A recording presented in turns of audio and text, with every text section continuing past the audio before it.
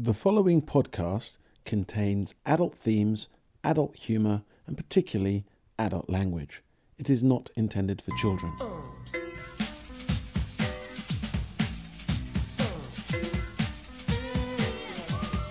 You're listening to the Ground Level Podcast with Dennis Jose Francois. Hello. Dan Collicott. Hi. Brownie. Hello. And me, Lofty.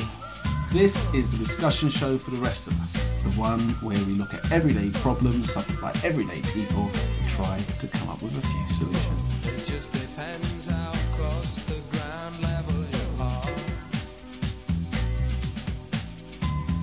It just depends how close the ground level you are. Can you see the hurt? Can you see the pain? Can you feel the rain coming like a train of thought? Ladies and gentlemen and children under the age of 18, it's time, finally, after a long hiatus, for another Ground Level podcast. And it's been a long while, but, you know, the last 12 months have been such a roller coaster ride. We thought, how could we not pass comment on it? So we decided to do a look at the year 2020, the year of hell. Let's just start with it. Let's go back to the beginning of the year. Let's throw our minds back. You know, just coming out of Christmas, January. Could you imagine then where we would be now? What did you think was going to happen?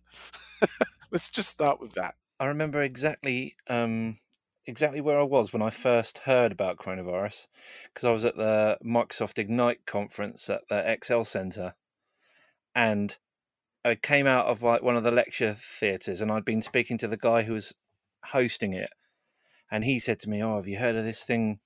Have you heard of this thing called coronavirus?" And I was like, "No idea. I don't know what you're talking about." And he goes, "You want to look at this website? Trust me, there's something going on. It's in China." And he showed me the website, and it was basically like 3 counters: number of people infected, number of people recovered, and the worst one. And at that point in time, there was like 8,000 cases in China, and that was 23rd of January, something like that. And then it all went a little bit weird. What about you, Brownie? Had you heard of the coronavirus in January? I hadn't heard of it, but this time last year, my mum, she had this cough. It went on for ages. She was really sick. She had a cold. It got worse. It got worse. She went to the doctors. They sent her away. Said it was viral. We were on holiday last Christmas. Came back. The minute we got back, she was in hospital for 2 weeks on a ventilator, on oxygen. They didn't know what was wrong with her. Every time we went there, they said, "We don't know what it is. It's very serious. We don't know if she's going to make it." You have these CRP levels, which is your levels of protein, which should be about 30, I think. And my mum's was 450. And the doctors were like, "We just don't know how your mum is alive. She's 77. And she came out of that and took a couple of months to get over it. And now they've written it off as severe pneumonia, because I think maybe at the time they weren't looking for anything else. But she was so sick. She had all the same symptoms as, that we know now. So I do wonder whether she had it or was like one of the first in the UK, because we don't actually know when it hit the UK, do we? What about you, Dan? I guess I did hear about it. I can't remember where I first read about it being in China. And I think there was a lot of weird kind of conspiracy theories, even at that time, about where it had come from, about the origins of it. But it still felt like it was an Asian-based virus. And I think at the point, clearly not a good thing. Clearly it was worrying even at that point, because as the three of you know, I love my apocalyptic zombie films. Brownie does as well. So I've seen so many scenarios in fiction play out the same way as this was playing out. But I think the point where I really held my breath and was like, "Ah, shit, this is not good," was when it appeared in Italy. I think it was, well, no, first of all, it went from China, and I think it It may have been something like Thailand and Hong Kong, and there was a few cases, but it is still broadly contained in Asia. But as soon as it jumped to Europe, I thought we're in trouble. And yeah, as it panned out. So this time last year, or rather, let's go back to January. The only thing on my mind was moving to Canada, and we were busy getting, emptying the house and getting rid of stuff and packing and everything. And I think I was vaguely aware that there was something going on. But I remember once we actually emptied our house, which was like, it was about the 28th of January. We spent the last 6 days in the UK living in a Premier Inn, which, hey, that was fun. Like Alan We, Park. we at that point you sort of started, once all of our stuff went into a container, a shipping container, and then we've got nothing left, right? So then you start to think, you start to relax a bit, and we say, oh, so what's going on in the news? And I remember Gavin saying to me, oh, what about this this virus thing that's going on in China? And I'm pretty sure I said something like, it's just going to be like the last one, SARS and LARS and whatever. They'll deal with it. A few hundred people will die. It won't make it over here. I'm not worried. And then the day we flew out to Canada, when we arrived, the first news story we saw is there's a case in Canada. I think it was the 3rd of February. And the day we arrived, the first case of coronavirus was here, not in Montreal where I am now, but it was in Vancouver. And then we were like, oh, wow, that was quick, and then it just started to unfold. What was quite remarkable was one of my colleagues at work here had just come back from Thailand. And the week after he came back from Thailand, 3 people in the office got really, really, really sick. And something like fluish, coldish spread through the building. And then it went and everyone was okay. And then they sent then about a month later, the company sent an email around saying, like, anybody who's been on work trips to Asia needs to go into lockdown, whatever. And we were all like, oh crap, have we actually already had it? We're convinced that our colleague was patient 0 for North America. I'm convinced that we've all had it here. I've not had a test, so I don't know. So here's my first question on this to you guys. Have you all been tested? Yes. Yeah. Yes. Dan? No, I haven't either. And how was that? How was your testing experience? First one we had was fine. It was a drive-through at Chessington, but it was a drive-through at Chessington on Freddie's 4th birthday. So we're trying to explain to a 4-year-old as we drive into Chessington World of Adventures, no, this really isn't a surprise. We really are going to go and have a COVID test. And they're like, oh, we're going to go on the, whatever the rides are. And we were like, no, we're really going here. Anyway, so you were, wait, you weren't there to go to Chessington, you were there just for the test? Yes, on his actual birthday. Talk about Poor kid. Yeah, disappointment. it'll be fine. That's harsh.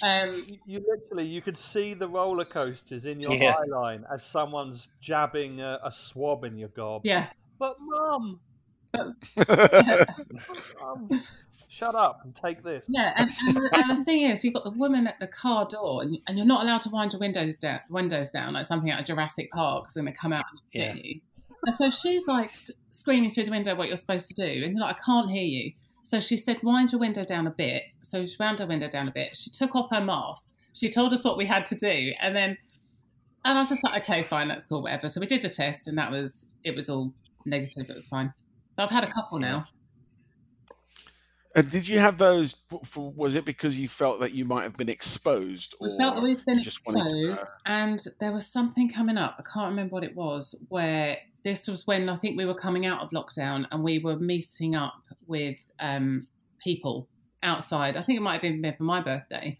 And so just to do the responsible thing, we were like, well, let's just all get a test and make sure we are negative before we then go ahead and meet whoever. What about you, John? What about your tests? So we had one. Basically, Esme had 2 of the 3 symptoms. She had a bit of a high temperature and a cough. And nursery basically told us that she couldn't come back without a negative test result. So we went to Aylesbury Test Centre. And yeah, I didn't think it was. I think it was right near. It was literally just after they could go back to nursery, I can't remember exactly when that was, after the first lockdown, I think. And I think that's when they'd really started ramping up the testing. But I didn't think it was very well organised. And it was obvious that it wasn't like NHS people doing the testing. And I just from a kind of process point of view, I was thinking, well, you could do this and this and this, and it would make it a lot faster. Anyway, we got the problem was that we got tested on one day, and we were told within 48 hours we should get the test results back. That didn't happen. I rang up Test and Trace, and they said, "Oh, yeah, sometimes it takes longer than that. You need to wait 5 days from your test." I was like, okay. So that was like the Saturday. Rang them again, and the woman said, "Well, if we can't find them now, we've probably lost them." I was like, right. I said, well, my daughter has already missed a week of nursery, so you're telling me she's going to miss another one? She said, yes, probably, because I don't know where the test is. I don't know where the test results are. You need to go and get retested. So this time we ordered home test kits and got those, sent those off. 5 days later, the original test results came in to say that we were negative, and I'm still waiting to see on the other test results. I haven't got those. So there's been a lot of talk about the home test kits, that they always come up positive, no matter, like, people have like done the test on a puddle, or they've done it on like a house plant, on a melon, and it comes up positive. The problem with the home testing is that you're not a clinical professional, right? Which I'd argue are nor the people that were in Aylesbury car park. And I think it has to be that to get a decent test. Yeah, but you're not getting that clinical test. No one's getting that unless you're obviously a nurse or whatever. Yeah. Whether you're driving or getting them at home, you've still got to do it yourself. But this is the thing about like schools next month here, which like they want to open schools, and they want them to do the testing themselves at schools. So this guy, he was like National Head Teacher Union or whatever, and he said that the government have been saying how the pilot was successful, and yes, it was successful, but it was successful because the army were doing the testing on the children inside a school, and now you're now putting it on the teachers, for the teachers to do it, and I just can see that that's going to be a complete nightmare. It's going to be very difficult. And I don't really see how you can trust that testing. I just don't understand. From day one, they had an opportunity, considering if you think of your local GP being, to a population of a few thousand, there's one GP. In fact, there's multiple GPs.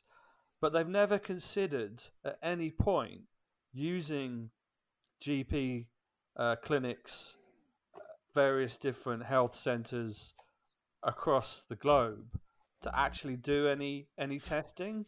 I think the reason for that, Dan, is because especially at the beginning, they were very worried. Because I seem to remember the early position was, if you think you've got it, stay at home. Do not go to the doctor. Do not go to the hospital, because they don't want you to infect anybody. And I think that's the reason for that. I do question, setting up testing centres in a car park, but you got to do them somewhere. So the only thing I can think of is that's the reason that they. And I agree with that, and that was the point. But I don't know what it's like for you guys. Well, not yourself, Dennis, because you're in Canada.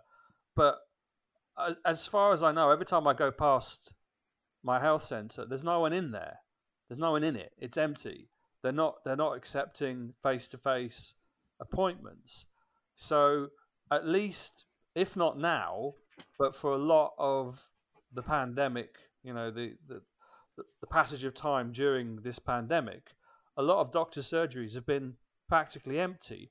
Why wouldn't you then, rather than, if you're not dealing with day-to-day appointments, why wouldn't you use them? I don't really understand. It's a fair point. What I wanted to just highlight is actually the difference in testing between Canada and the UK, because you guys, correct me if I'm wrong, but in the UK you can only get a test if you have symptoms. Is that right? Yeah. Not anymore. Oh, really? Not anymore. I don't think so. I think anyone can get a test at any time now. Right, because the position in Canada has been from the beginning, anyone can be tested at any time. And they've got Yeah, and it you wasn't. get your It result wasn't the within 24 position. hours. And it's Yeah, been like that yeah. since the beginning of summer. So at least, which has helped keep things. We've probably got about per population half to maybe a third the amount of virus here.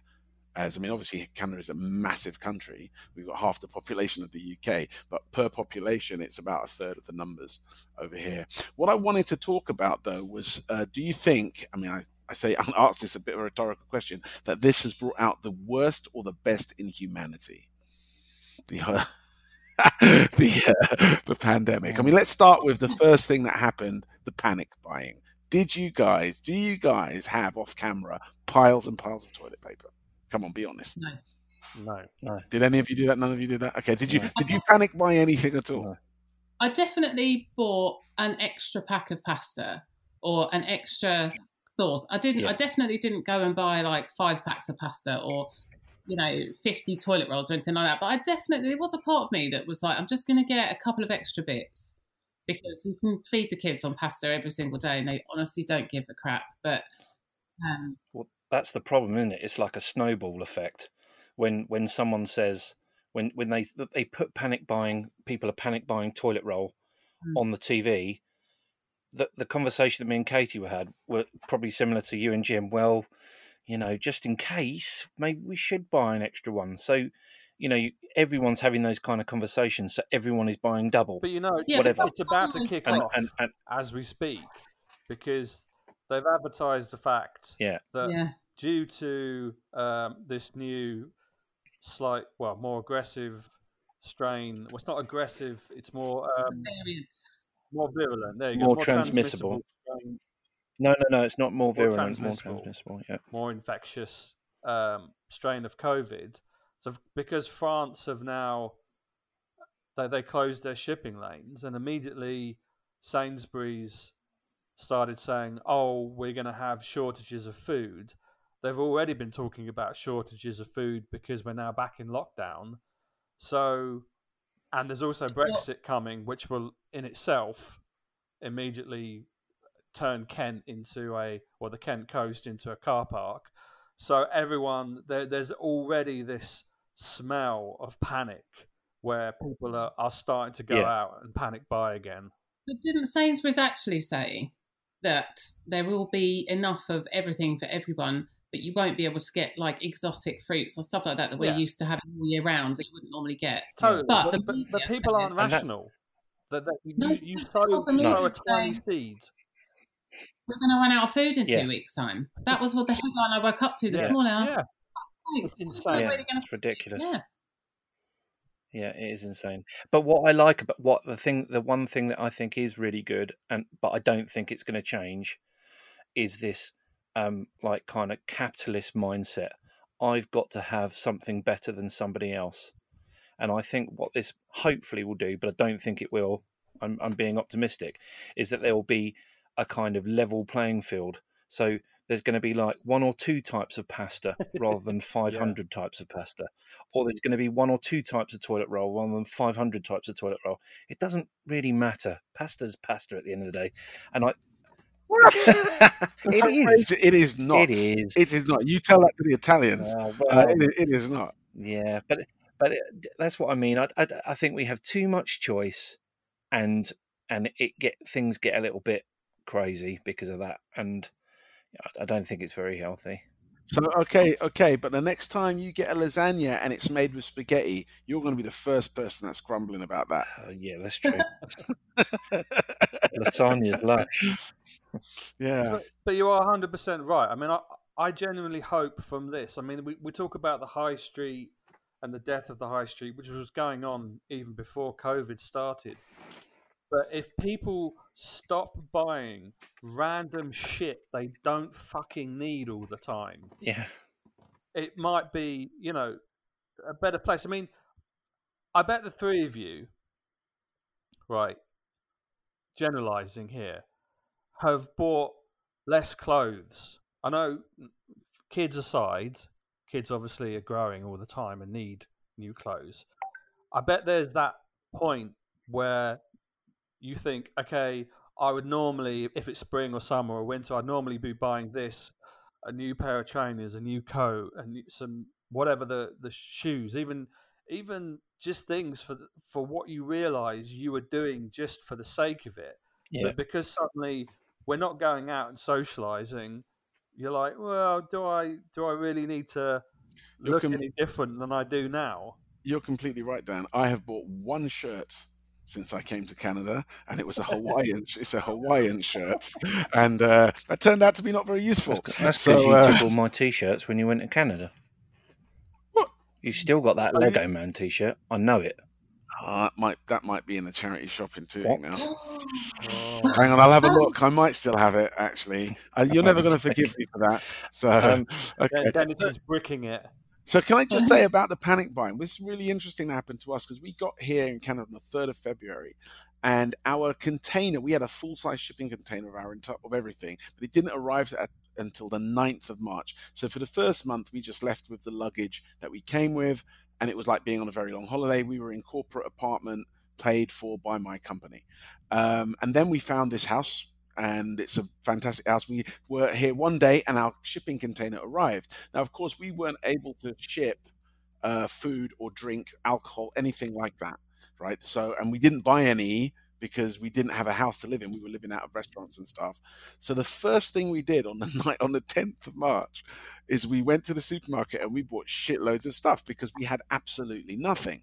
And of course, in Canada, you really seriously do get snowed in. I mean, the temperature here goes down to minus 35, maybe minus 40 for long periods of time. It was minus 18 yesterday. So you don't want to be going out to shop in that weather. So people have massive fridges, they have massive freezers, and people stock up. It's a done thing. You'd be stupid not to. So we went out and we did that. And then about a week later, lockdown happened. So we weren't affected by the panic buy because we'd actually just gone out and stocked up with, like, you know, tons of toilet paper and all of that.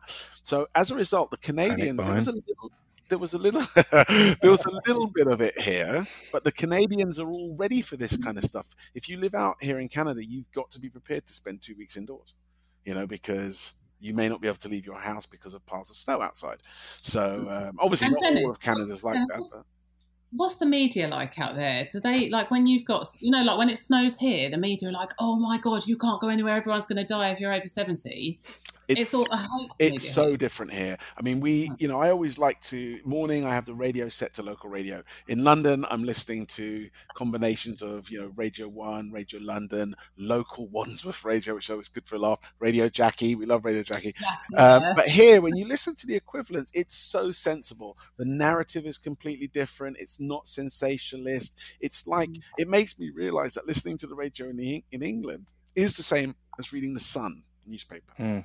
Yeah. That's that. Right. Everything's a joke. Everything's a laugh. Nothing's taken seriously. Everything's sensationalized, and that just doesn't happen here. I mean, the Canadians are so sensible. It's crazy. At the beginning, when we went into lockdown, it was unofficial. As soon as the pandemic hit, and the Prime Minister goes on the radio here and says, you know, we probably should stay away from each other and stay in. Everyone's like, okay then, and they all stay home. And there wasn't actually an official ruling the first time round. Yeah. It went about a month before they actually said, no, we're going to make it official now, right? This time round, we've been back in lockdown since October, full lockdown, because the cases started to rise. So the Premier of Quebec said, you know what, maybe we should all stay inside for a while. That was on the 1st of October, and we are still in it. And people don't really, there's a few complaints, but people just get on with it, you know? See, I think the problem there is that here, people have been told what to do most of the time, Right. and that message has sometimes been a little bit convoluted and mixed up. And instead of people using their own common sense, they have defaulted to the I'm gonna be told what to do position, I think. And then that's where the confusion has happened, because it has been confusing. Whereas like for instance, take Christmas here. Like, I was having this conversation with my brother, and he was saying to me, so because he doesn't really follow the news or anything, so he's like, so I'm in a tier 3 place, and then on the 23rd to the 27th, I can do whatever I like. I was like, yeah. And he's like, why? I don't understand. And I'm like, well, I don't really understand either.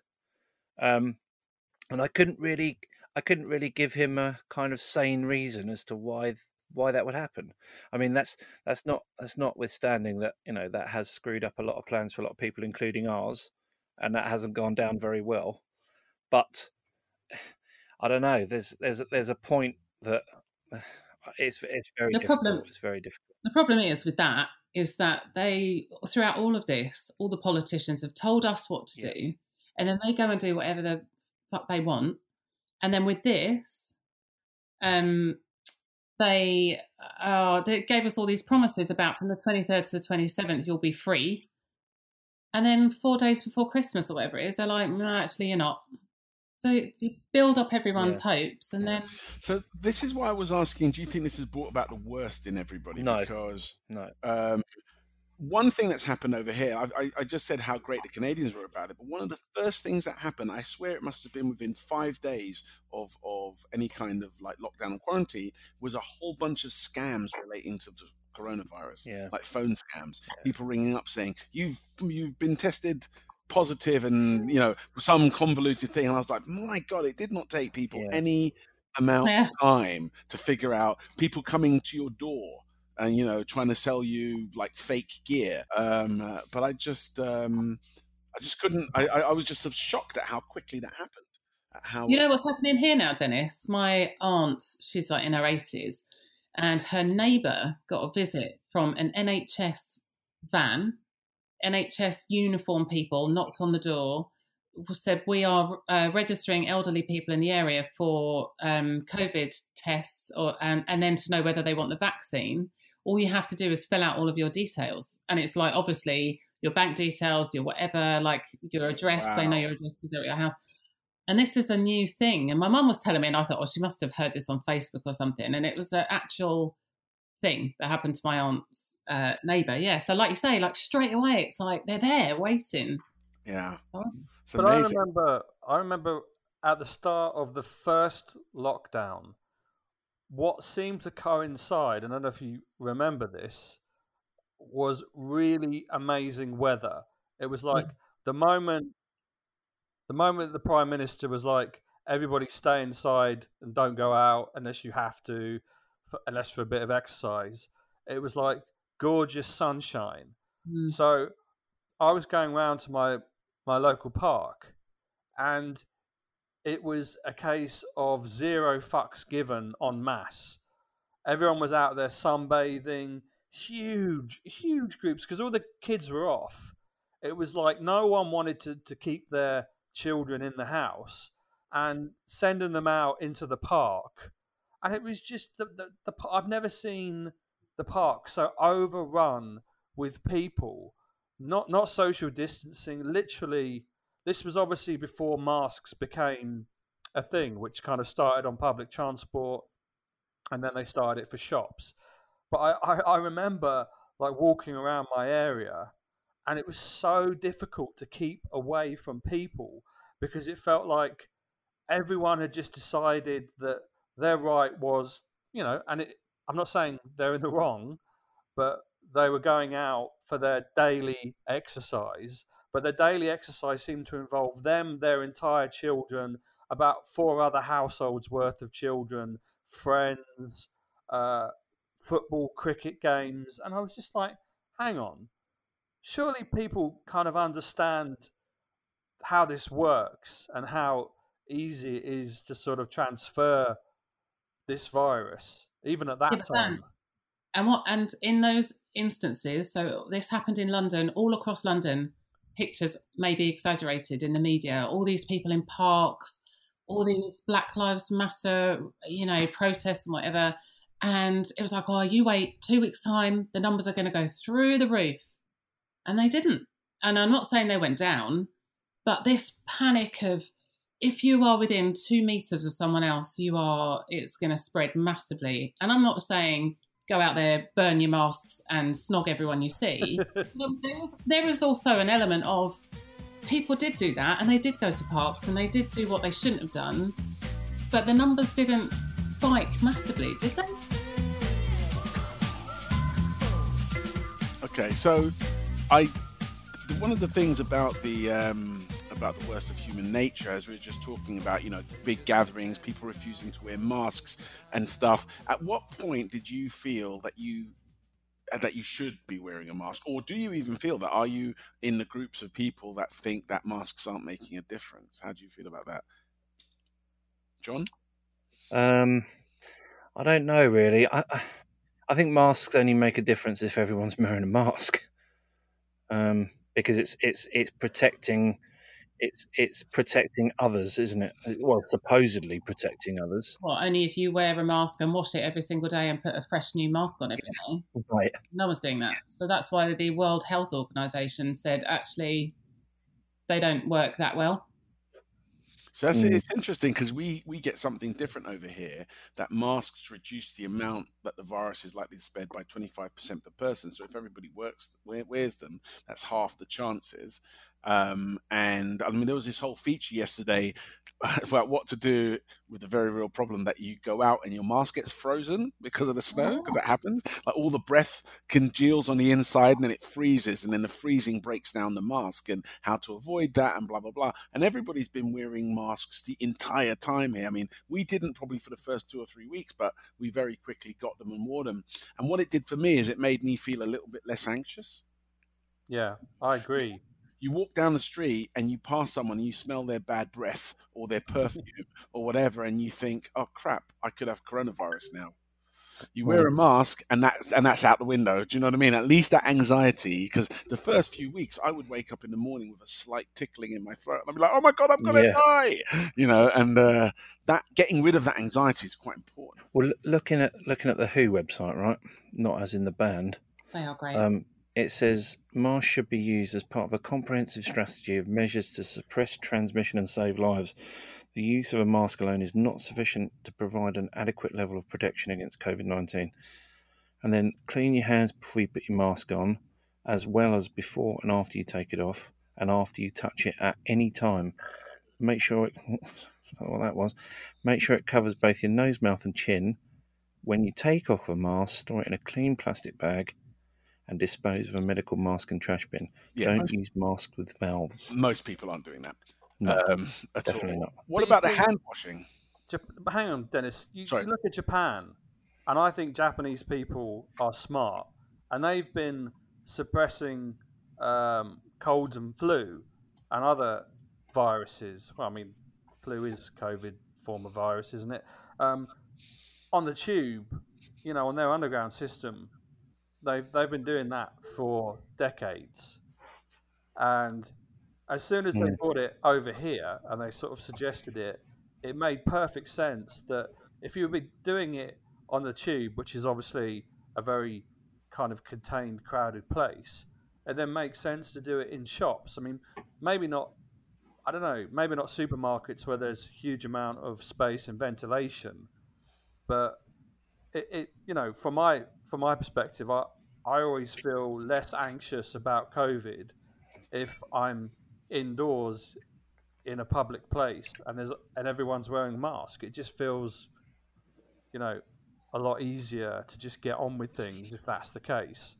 But to be fair, it never is. There's always one person that can't be bothered. No, but you don't know why. Yeah. You don't know that they can't be bothered. And this whole thing has created this whole judgmental, Yeah. like looking at someone thinking, why aren't they wearing a mask? So there could be a million reasons. You have no idea why they're not wearing a mask. Just don't go near them. I do. I mean, because it's just not just one person. It's not just one age. It's nothing to do with any specific, I don't know, demographic. Well, how else can you see it? I mean, there's no correlation. It's not just it's not just youth. It's not just people on mobile phones. It could be old ladies. It could be young people. It could be people our age. I don't think there's any particular, rhyme nor reason or trends to it. It's just people that can't be bothered, and I think it's poor, because I don't think of it as so much paranoia and safety for myself. It's if a little old lady or old man or someone who does have health issues is in that space with that person who's basically, they're carrying it, they've got no symptoms, they're asymptomatic, and they pass it on. I just think it's irresponsible. It's not a difficult thing to do, for fuck's sake. And if everyone else is doing it and the government's telling us to do it, why do people think that, forget it, I can't be bothered? The government aren't telling everyone to do it. The government are even saying, unless you have a health condition, and they're not all visible and they're not all apparent, and you don't know someone might have asthma but has to take their child to school, and wearing that mask may put them into a situation that would, I'm not saying everyone, Dan. I do agree there are some people that are obviously like, I'm not doing it, I can't be bothered. I do agree there are people like that. But I'm just saying there's this whole point your finger and, Yeah, I would agree that the world has become quite judgmental, and that sort of takes us down the road where they've ended up in the United States, which is very close to where I'm sitting right now. It's a 45-minute Uber drive to America, which I'm consciously aware of, where over there things are, like just completely crazy. I'm sure you guys must have seen, well, I don't know, because obviously I'm exposed to a lot of US TV news, much more than I was in the UK. We actually pick up local news here. Did you see the Florida appeals about wearing masks? Did you guys ever see any of that on TV? No. They went in front of the Florida legislator, and they had all these different people who were opposing the rules about wearing masks, and they are nuts. I'll see if I can find the link and put it in the show notes. They are, people coming up talking about it's, God's great breath, and who are we to deny what the Lord has told us about breathing, and it's just the most unbelievable, crazy stuff you've ever heard. And the USA has been the most obstinate, difficult country about all of the health measures, the social distancing, the wearing the masks, all of it. And guess what? They're in the most trouble. They're in the most trouble by far. At one point, it looked like India and Russia were kind of catching up. Or Brazil, not that it's a league or anything, but America, if you look at the current figures, there's literally twice as much of everything in the United States. It doesn't make sense, not with the population, not with the level of wealth in the country, the technology, it just doesn't make any sense at all. It's crazy down there. Borders being closed for a year, by the way. But it's also very similar, just to say, Sweden at the start, sort of during the first lockdown, maybe the first two lockdowns, Sweden were being held up as this country that were this great example because they didn't go into lockdown. They don't believe in suppressing human rights or forcing people to act in certain ways. It's against their kind of whole ethos of society. So they didn't do it. And now they're slowly sliding into the same level of hell as us. And there's this whole vilification politically, socially over there. There's this whole, why didn't we do this? They're scraping over the coals, trying to sort of, blame people because it's gone horribly wrong. And it was weird because obviously, I had a window into it through, the fact, Susan's Swedish. And all the time I was like, her family and friends over there didn't seem to be doing anything differently. And I didn't really get a sense of, I think one of her brothers had COVID once. But everything seemed to be fairly normal and carrying on. And I felt quite bitter about it. I was like, well, I don't understand. Why is that the case? But yeah, clearly they have a much less dense population, so there are reasons around that. But yeah, it's weird how it's all kind of kicked off now, and now they're having to a slightly more suggested lockdown. It's not entirely being enforced, I don't think, but there's still a lot of they're now being told to wear masks on public transport and shops and to social distancing, and it's like they're coming round to where we were back in March. So it's really strange. It just depends how close to ground level you are. Yeah, so the good side of it for me, and I think this year's actually been really, for me. I think I've had quite a good year. I know coronavirus, etc. But when it first started, um, uh, this lady started this Berkhamsted coronavirus kind of like community group, and the idea was to kind of help elderly and vulnerable people. And Katie showed it to me, and I don't know, I just decided to kind of get involved and help her. And within 2 weeks, we'd managed to get 250 volunteers covering all 320 streets in Berkhamsted. And they were basically they were forming like their own WhatsApp groups with people, and it was just really nice to see that side of it. And I got an email from this guy, and he said he was like 75, and he lived on his own because his wife had died like 15 years ago. And apart from going to the shops, that's pretty much all he did. He didn't really do anything else. He didn't really see anyone else. He didn't really communicate with anyone else. And he said this is the third email I've ever sent. Hmm. And I was like, right, okay. And I said, well, and I replied to him. I said, that sounds great, but how did you get to use email and stuff? And he said, well, Jane from number 54 came round to my doorstep and knocked on my door, as she knew that I was that she knew that there was an elderly person in the house because she'd seen me coming in and out of it, but not ever known who it was. And basically, because of this Facebook group, and because we'd kind of got these volunteers working on the ground kind of thing, he then his social life has like blossomed. They got him a phone. They showed him how to use email. He's using Zoom with his grandkids, and like for 15 years he'd basically been living like a hermit. Mm. And he's like, it's kind of changed my life. And that was just one person like that. We were having Zoom calls with the volunteers like every 2 weeks, and at least one of them would come up with some similarish kind of story about someone that they didn't even know that there was someone living in number 14, whatever, and they just kind of like come out their shell, and were kind of, the community spirit was really, really good. Wouldn't Yeah, it be that was lovely? really nice. Wouldn't And it be lovely if that was reported more?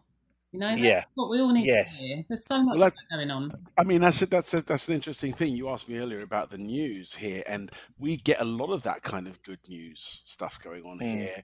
And I mm, find that it's very well balanced, and it really does feel quite different from what we see in the UK. What I've taken to do now is I watch the CBC, which is like the Canadian version of the BBC, the CBC News, the BBC News, and the American news, and to get a sort of a wide range. And the way things are reported are so vastly different from each other, yeah, especially, and now I want to let's move along from coronavirus to the next biggest topic of the year, when it came to Black Lives Matter and all the various civil unrest protests that happened. It was remarkable, the differences. The most noticeable surprise to me was when we were watching on Canadian news on a Saturday morning, the violence and protest stuff that had erupted in Trafalgar Square in London, which was basically a bunch of football hooligans and right-wing Nazi louts had gone down to Trafalgar Square to protest against people protesting against Black Lives Matter.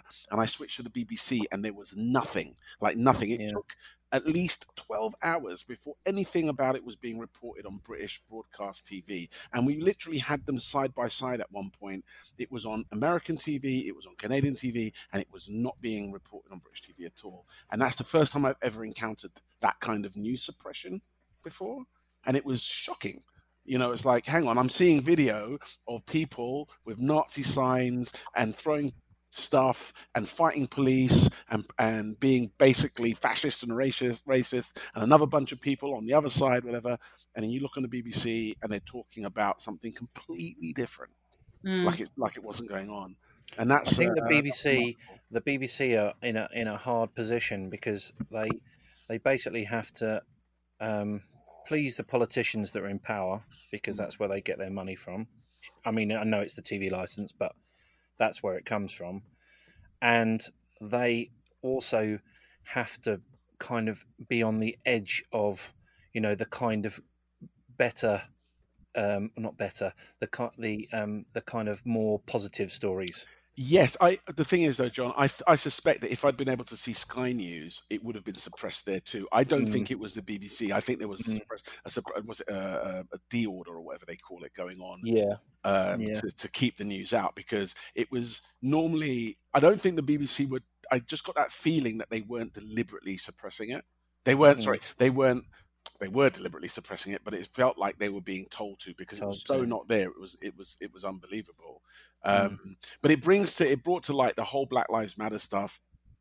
Has been I think quite a shock for a lot of people, some of the stuff that goes on. But I don't really know what it was like in the UK. I mean, obviously over here in North America, it was very pertinent. And up here in Canada as well, there are still. I've been surprised to learn about what an issue it is with race here. I grew up in London. I never felt that there were that really racial problems in London growing up. Certainly that, as a black man, I never really encountered. I come here and it's a completely different story. It's quite surprising, even in Canada. So is this still an issue going on in the UK at the moment, or is that just last summer's news now and everybody's moved on? It's definitely not being, it was everywhere, wasn't it? Yeah, the protest in the summer especially. Yeah, and then it just disappeared. And it's almost as if, was it like at the last elections in the US where there was a similar Black Lives Matter type protest, and in America, and it's almost as if it does this cycle where it's such an important topic and it appears and it's everywhere and then it's gone, and it's like, well, where did that go? Do you think that it possibly was a useful thing to distract everybody's attention from coronavirus? Oh, it definitely did for a bit. But then, of course, you've got all people saying, well, how are they in the middle of town protesting together? That it's going to create more coronavirus. So that never really went away. There was a period where the focus kind of shifted on stop and search. And I remember there was a few celebrities, few athletes who had recorded their, had taken footage of them being stopped and searched or forced out of a car. So there was a period. Yeah. It felt like maybe 2 or 3 weeks before it disappeared again, as Brownie said, where there was a focus on it, and there was a lot. I remember seeing a lot of ignorant jokes and memes with people going, "All lives matter." It was just like completely, missing the point. And a lot of people taking exception to not the actual, the issue of racial equality and the importance of that, but there seemed to be some blurred lines between defunding the police and, left-wing ideology, which was being spread by US news, Trump supporters. Do you think anything has changed in that regard? Because we know that the world has changed because of coronavirus, that's for sure. But do we think that the whole Black Lives Matters protest has changed anything? Certainly in the UK, that's what I'm curious to know. Is anything different? I don't think so. I don't think so. No. I wouldn't know. I'm a white woman. I live in a predominantly white area. And everybody's just stayed at home, I suppose. So you wouldn't even notice out on the street if anything was different. I think it's good that at the beginning of every football match, in front of TV cameras, everyone takes the knee. But it just goes to show you how, as soon as an audience came back, so I think before the recent lockdown that's just happened, they were letting 2,000 or 3,000, I think, fans into certain grounds, depending on which tier you were in, which is ridiculously confusing. And as soon as they had a Millwall match, surprise, surprise, a Millwall match happened, and they had some fans in the ground. As soon as the whistle blew and they took the knee, all the Millwall fans in the ground booed. And that's when you kind of realised that, I'm not sure that it's made the difference that perhaps people hope. Right. Do you think that certainly for the UK, it's been quite challenging the last couple of years? First of all, we encountered Brexit and the divisions that brought about amongst people. At the end of the day, it's a 50-50 split, 48-52, they say. So it's very hard to imagine anyone who isn't on the other side. And I think it was quite difficult for people, regardless of which side do you fall on. It's been quite surprising how polarizing, even amongst group of friends who otherwise think the same way, have very, very different feelings about it. That's challenging. And then you have something like coronavirus comes along, and then you have questions about freedom and mask wearing and all of that. And then you have something like the Black Lives Matter thing shows up, and it's another. And these are all very, very, very in-your-face questions that as a society we've had to face in the last couple of years. Do you think it's made things, has it opened up conversation, or has it really just separated people more? I think really society can only face one big thing at a time. Oh, And that's why it becomes the dominant news story for that time. You have Brexit, then you have coronavirus, then you have Black Lives Matter, then you don't really see the stories running headline together. That's because the majority of the world is run by men, and we all know men can't multitask. It's very true. So I didn't catch that. I was busy breathing, Danny. I'll hold my breath. Can you say that again? So, yeah, I mean, I do wonder because, and again, let's talk about our friends down south of the border from where I am, because it's really come to a head in the USA. And I don't know how closely you've been following the election. We've had our eyes on it quite. It's crazy what's happened in America in terms of polarizing the country. What is the feeling? Because whether you love them or hate them, no matter which way you look at it, the fate of the US affects the rest of the world quite dramatically. What's the feeling in the UK at the minute about the way the US election? It's not being reported anymore. It literally, I ardently follow it, and I ardently follow all politics across as many countries as I can get information on. But you really have to dig it out now to try and find coverage on it, because it's just getting less and less. Everything's COVID, Brexit, and variations of that. Are you a pro or anti-Trump person, John? Should I even ask? Me? Yeah. Well, anti-Trump, of course. Brownie? I am anti-Trump, and then I'll just drop out my brand now. But he came out one day and he said something. I think I commented on it to you, Lofty, and you were like, "What?" I can't remember what it was he said. And he came out one day, and I was so anti-COVID. I was just like, "Oh, fuck this, doing my head in." And he came out with this like, "Look, just get on with it. Get on with your lives. Wear a mask. Use your common sense. We all have to get on with our lives." And I was in that mood. I was like, "Yes, Trump. Yeah. Yes." And I was like, "I think I agree with Donald Trump. What's going on?" But generally, no, I'm not. And that's where Trump is very clever, because he hooks into that mindset, that kind of popularist mindset, where you're kind of you're at the edge of what you can take, and someone confirms that, and then I'm not saying that this happened to you, but to other people, I think in America, that converts them to Trump, because then they believe, oh, well, everything he's saying is right. But did you see what was published? I think it was today or yesterday, where he is sharing. I can't remember which of the right-wing news websites it was that he. No, it's not Fox. It's not Breitbart. It's another one. It'll come to me. But yeah, there was. Your Daily Fascist? Pretty much. But he's basically been sharing videos that state that COVID was a hoax in order to destabilize and his popularity. It was invented, it was taken over to America, and people purposely killed a load of people off in homes and hospitals in order to make Donald Trump unpopular and to blame him. And it just gets it just gets more and more. So here's the interesting thing for me. If you'd asked me 4 years ago, and I think I actually said this, there's probably an actual Facebook post where I said this, where people said, "What are the chances of Brexit happening?" And my answer was about as much chance as Donald Trump becoming. Yeah, I remember you saying that. Yeah. Now, I stand I stand corrected.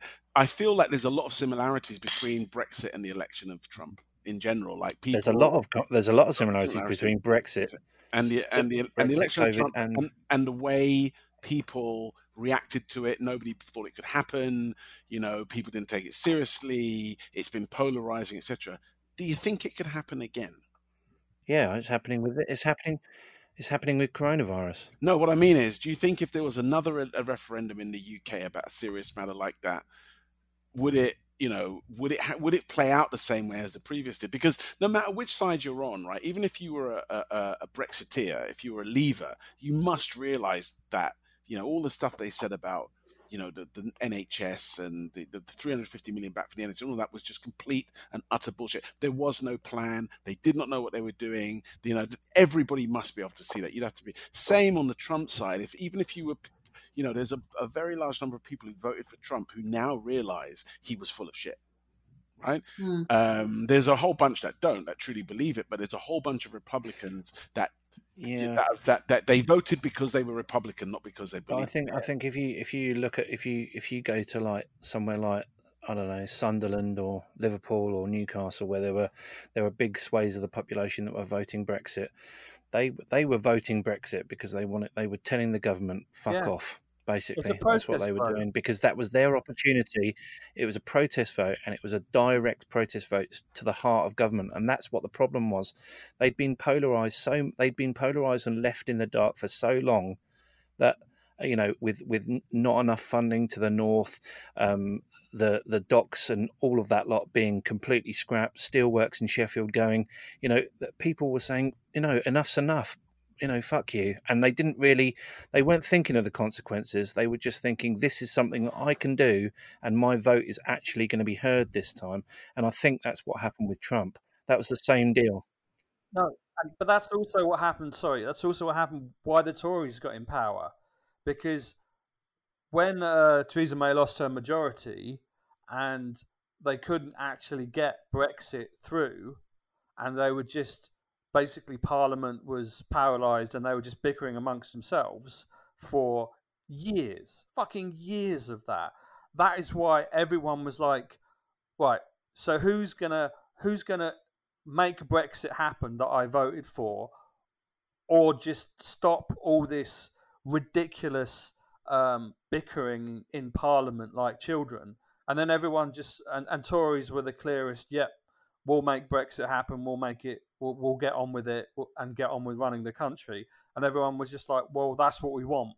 We don't want any more of this shit. We don't want to hear anything about it. Let's just get on with it. And that's why they got into power. So my question is, to just go back, you're right, Dan, but my question is to John then.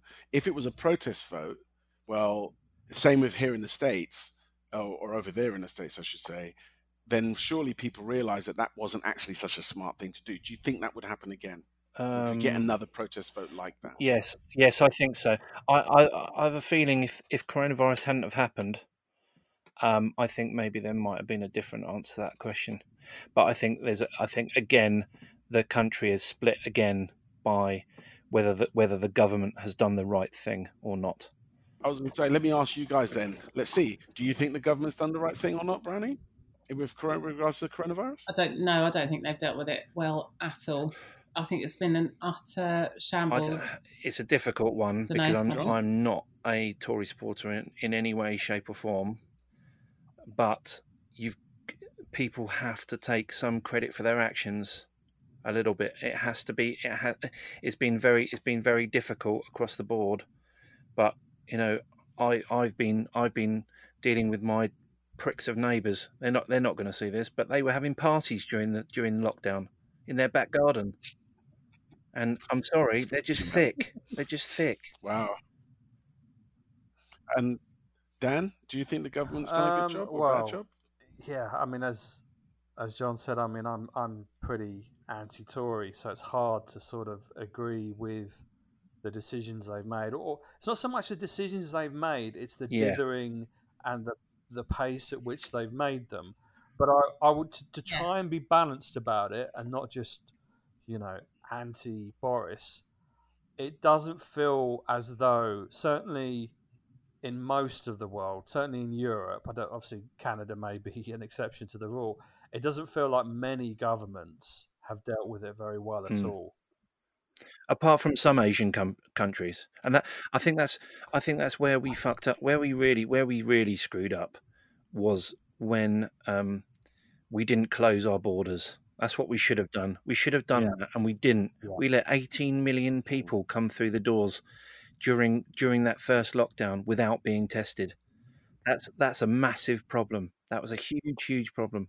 Let me put this interesting question to you then. In retrospect, looking at how the government has handled it and looking at what came before, maybe Theresa May wasn't that bad. I don't think she was. She had a tough job. She tried 3 times to get her Brexit stuff through Parliament and was just batted down every time, and she kept trying. I nearly felt sorry for her at one point, The problem with politicians, and I'm sure I've said this before, is that you notice how different Theresa May is now that she's not Prime Minister. She is quite vocal in the Commons when she speaks, and she's quite passionate about what she's talking about. If you told me that was the same person when she was in power, I'd have told you I thought you're mad. She didn't come across with any passion whatsoever. It was like Gordon Brown when he got caught in that car with his microphone still on, and he said, "Oh, who put me in front of that bigot?" Yeah, she was a bigot. You're right, she was. Yeah. He was crucified for it, and that was so wrong, because he was right. She was. It just depends how close to ground level you are. Can you see the hurt? Can you see the I think earlier on I said about bringing out the worst in human nature, and it's interesting what you just said, John, about what the way the Asian countries handled it was very different from the way the Western countries handled it. And one way I'd like to just demonstrate that is over here. This sort of goes back to something we spoke about earlier, the panic buying. When the panic buying did kick in, and when the supermarket shut down, do you know where we went to do our shopping? We went to the Chinese supermarket. You know why? Because they were empty. Because people are fundamentally racist, and they did not want to shop in a shop. I am not kidding, and I bet it's still the same now, right? I bet it's still the same. And Donald Trump with his China flu, or was it Kung flu, or whatever, and people thinking that way, and that still pervades. But also on your point, Dennis, about having seen now what coronavirus has done, and Trump getting into power, and Brexit and everything, I think there was a moment where when Kanye West said that he was going to run for president, that everyone thought that could happen. It could. It could happen. Yeah. Why not? Ronald Reagan was president. Yeah. Donald Trump was president. Kanye could be president. Have you guys seen the film Idiocracy? Yes. No. Okay, so it's by the creator of Beavis and Butthead. It's Mike set Judge. in the future.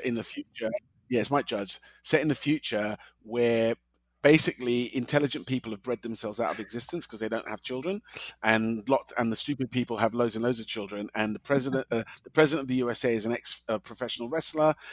No crops grow because they watered them all with Gatorade because they thought that was good for the plants, and people are just generally thick. What's it called again? Idiocracy. It's brilliant. Right, I'm going to watch this. It's really good. And honestly, at a certain point, I thought, oh my God, this is where we're going. It's actually going to be that. Well, I remember when someone told me about Corona beer losing money. And I was like, are you serious? What? And they were like telling me, and I was like looking at them like, what are you talking about? Yeah, they lost £132 million because of Corona. Wow. Oh my God. It's hard That's not to, it's hard not to sort of talk about this without examining the fact that, what is it? They've done various polls that have said something like 48% of people asked if they would have the jab have said no. And you've only got to go on Facebook, Twitter, I've even talked to people I know, and I'm not going to drop names or where I know them from, but I've talked to people who have immediately said, "No, I'm not taking it. It's been rushed through," and I've heard other people, rational people that I know, normal people, call it snake oil, referring to not just the current vaccine, but the 2 or 3 others that are also, yeah. People genuinely distrust things that much, and there's so much misinformation. People will honestly rather believe something that their mate Bob down the pub says, or the equivalent in social media terms, than what the government, a scientist, a medical company, a pharma company, whoever it is. People would rather believe social media and Are you saying, Dan? Are you saying, Dan, that if I get the vaccine, there isn't going to be a microchip by Bill Gates in there that's going to track me around the world? Which is my favorite. I mean, I kind of wanted to talk about another thing that's came out this year. I know we've sort of gone a bit over the time we planned, but I did want to talk about conspiracy theories because this has been the year. That's We need that's another another podcast. podcast. We should do another one on that. mental. we can't. Yeah, I think we should definitely do another one on Yeah. conspiracy theories and why people believe it and how. And I just Yeah. don't. I'm like incredulous. I mean, just that Bill Gates wants to learn. What would he stand to gain? He's the third richest man in the world now. Elon Musk has got more money in it than him as well. So he's already got like billions and billions and billions of dollars, right? He's got windows in every household in everyone's pockets. So he doesn't need to control the world. He already does. What would he stand to gain? Just logically, what would he stand to gain by putting on, that's the most ridiculous, Yeah, most that is ridiculous one of ridiculous. all, as far as I'm concerned. Well, I'll tell you what, you guys know. might want to tune into the Close Encounters of the Nerdkind podcast, because we did a conspiracies podcast recently on QAnon, Flat Earth, you name it. We talked about it. Oh, Flat Earth. I love Incredible. the Flat Earthers. Have you guys seen the Beyond the Curve documentary on Netflix? This is the one. It's the documentary about flat earthers. It's so good. It's so funny. There's a guy in it who they follow different stories, and one of them is a guy. He's scientific, but he believes in a flat Earth, and he sets out to prove through a series of experiments that the Earth is flat. But every time he does an experiment, it just proves that it's round, and he makes the experiments more and more elaborate, and it ends with this is the ultimate experiment. This is definitely going to prove it, and it proves that the Earth is round, and it literally, it's such a good, like the main guy they follow. They say to him, how do satellites get up in the air? And he's like, balloons, like just. Did you guys see Songbird? Have you seen Songbird? A movie that was going to come out after, when we were all allowed to go back to cinema, and now they've released it early, and it's a movie that was made in lockdown about COVID. Have you seen that? Oh no, Songbird. No. They've released it now. It's like £13 to buy it. I think it's on Sky Movies or whatever. It's all right. I mean, I don't think it's worth £13, but you can see that they filmed it, and there's only maybe a few scenes where people are together in it.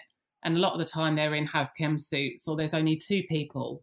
But you can see that they're never in the same scene together. So they've obviously filmed it really well in lockdown. But yeah, it's all about COVID and people coming to take you away to the Q zone if you've got high pressure. Yeah. You're renowned for watching some good films, Brown, to be fair. Yeah, I'm looking for a Sharknado 5. I don't think about it. Sharknado 5. Are you on Amazon Prime, Brownie? Because that is the craziest rabbit hole of rubbish B, C, and D movies ever. I mean, we find ourselves. Well, have you watched? I'll tell you what you want to watch, and all viewers, I want to promote another podcast. You've all got to watch BuzzFeed Unsolved. It's on Amazon Prime. Only the last series, though. It is amazing. On it is amazing. The rest of it, I've watched some of it. It's on YouTube. Did you watch any of it, John? The whole thing's on YouTube. Yeah. Those guys are hilarious, and some of the unsolved mysteries are funny. But just watch BuzzFeed Unsolved Crimes. Okay. It's great. It's really good. I think that's probably going to bring us about to the end, there somewhere. I noticed that Dan is sinking lower and lower Yeah. into the chair, and he's which is the sign that. So let's summarize. Just one before we go. I said this could be a what if. So what about 2021? Should we No, make some all bets are forecasts off. now about 2021? I'm Well, not. the I'm not doing economy- that anymore. That's one thing that I've changed big time this year. Is that I'm not looking. I'm not doing a Mystic Meg and looking into the future and thinking, well, what if this happens and what if that happens and if that happens, what if that happens, and then feeling guilty about what ifs that haven't even happened. So I'm not doing that anymore. So I don't know. Okay. All right, You will. Dan, your predictions for 2021? Oh man, I'm a little bit worried that the economy, even after we get the jab, so I think I reckon the summer, on a positive note, there'll be enough versions of various different vaccines around the populace that we will start to come out of the pandemic and see the light at the end. But I think it's going to take at least until the summer. But I think the problem is not only will we have the aftermath on the economy, but good old Brexit will then kick in fully for the UK and probably finish us off. So yeah, not good. Right. Will I have to fly over and put you down like a rabid dog all of the UK? Is that what will have to happen? Brownie, what are your predictions for 2021? My predictions are optimistic. I think people are going to just pull their socks up and say, I'm sick of moaning, 2020 was crap. Whatever we're dealt with, whether it's Brexit or the economy or the fact that we can't go to Tenerife for a week in the summer, sod it, we're fine, we're alive, and we'll all be okay. See, I think I like that. That's good to have some positivity. I think that even if we come out of pandemic in the next 2 or 3 months because of the vaccines, the world has changed forever. I think that people have just changed the way they live. This has sort of been the big unwind, and people have become used to staying home. People have become used to cooking for themselves again and not Brownie's all eating over out the cooking. unnecessarily, and just going on doing more exercise because it's a good thing. Not going to the cinema. That's an interesting one. Someone who works in the movie industry. The movie industry is going to be like, will people go back to the cinemas? I don't know if they will. They will. I think it will be slow. People will go back to the cinema, I reckon. People will go back to it all. I think you're wrong. I think people will, after a while, just be like, oh, remember COVID? I think people will bounce back pretty quickly. I'm with Brownie. I think it would be really nice if some of the good things, the more positive behavioural modifications that have come out of this, actually stuck. But 2-3 years from now, we'll just be looking back on it. It was just a thing, a time, something that happened, and everything else would have gone back completely. It'll be like the Olympics. Yeah. It'll be like the COVID legacy, the Brexit legacy. Okay, fair enough. Well, I guess we'll see. Maybe we can do early in the year. Maybe we can look at the conspiracy theories. I think. Yeah. I think so too. And I think that's probably all we've got time for, right? Yeah. Nice to see you guys, though. It's really lovely nice. to see you guys. Yeah. So Lovely even to though see our you too. listeners can't see us, but just so you know, we're all healthy. We all look fantastic, except for Dan, who looks like he's been in prison the whole time. So Right. Bye-bye. So thanks, listeners, and we'll see you in 2021. Oh, COVID. Oh no, right. Oh, that's it. So we've got to self-isolate. You can definitely get it online. They'll use you as artillery. They want you in the military. You've gotta know your enemy. But we all know who the killer be. They act so viciously. We're in pure disguise.